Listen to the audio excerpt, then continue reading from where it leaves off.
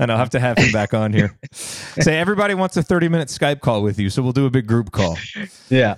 What is the one email newsletter that you can't do without? ConvertKit, I guess, is a good one. They have a pretty good email. Yeah, they do. Newsletter. Yeah. If I had to pick one, I'd say ConvertKit is good. Okay. I'm not a ConvertKit user, but they have a good email. Yeah, no, their strategy stuff is smart. Yeah, absolutely. What non-book piece of art had the biggest influence on you as a digital entrepreneur? Probably my family. And there's a big portrait of us when I go outside of my office every day. And one of the reasons why I try to batch my hours of work and want to be a digital entrepreneur is because I've always wanted to be like an involved dad, right? I've always wanted to kind of be around. My door is always open. I work here in the office at the house, and my kids can come in and be kids and stuff like that. And so they motivate me to try to, make income from wherever I am so I can be with them and do that good stuff. It's a lot of fun. Yeah, I love that. What productivity hack has had the biggest impact on your ability to get more meaningful work done? I guess it goes back to my family, and that's I first got this from Stephen Covey. He talks about I don't know if you heard the story of the big rocks in a jar. Well, I'll tell it real quick because it's a good story. Yeah. So there was this professor. He was in front of a class. He had these ambitious, very smart people in his classroom, and he pulls up this huge mason jar and he puts it on top of a desk.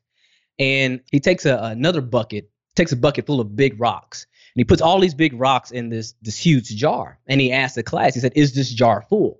Because he fills it up all the way to the top. And then they're like, "Well, yes, of course it's full." Right. And then so he takes out some smaller rocks or gravel. He takes the gravel and he pours the gravel into this jar, and he fills the jar all the way up with gravel.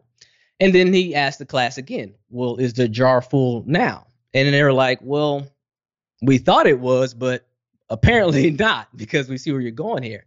So then he takes a bucket of sand, and then he pours the sand in, and the sand, kind of flows through the cracks that's through the big rocks and through the gravel.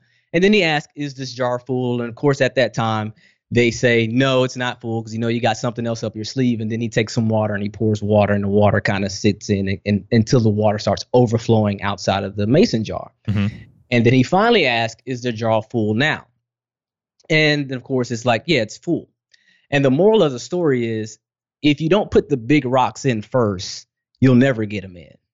Yeah. And most people start with sand or gravel, and then they can never get their big rocks in. So my productivity hack for me to get things done, especially here being at home, my wife, she's our chief home officer, so she works from home, or she raises the children from home. My kids are usually at home.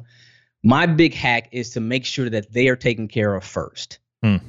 So I say, okay, we got them settled. We got their activities going and things like that. Now I can sit down and I can go put in some work. If not, then I will be interrupted about 1 million times throughout the day. So it's a win-win. You take care of them first, and